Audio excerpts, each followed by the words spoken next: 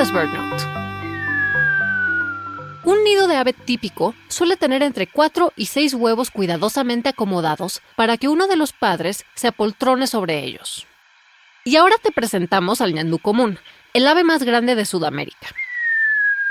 Los ñandúes son aves no voladoras que miden entre 1.2 y 1.5 metros de altura y son muy parecidas a las avestruces.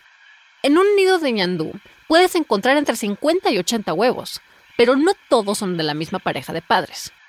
Los ñandúes machos se aparean con varias hembras y luego construyen un solo nido en la tierra para que quepan todos los huevos de cada una de ellas.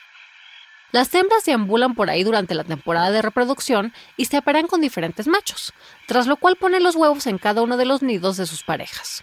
Los machos suelen quedarse quietos después de reproducirse y cuidan el nido, pero es posible que un ñandú macho reclute a otro macho de menor categoría para que cuide su primer nido, mientras él se va a formar otro, ahora con un segundo grupo de hembras. Cuando los huevos están por eclosionar, los polluelos, todavía al interior del huevo, comienzan a emitir un silbido curioso. Imagínate cómo se escucha cuando 50 o más silban al mismo tiempo. A veces, a los polluelos jóvenes les gusta acurrucarse en las plumas de la espalda del macho. Lo bueno es que en esa espalda tan ancha caben muchos.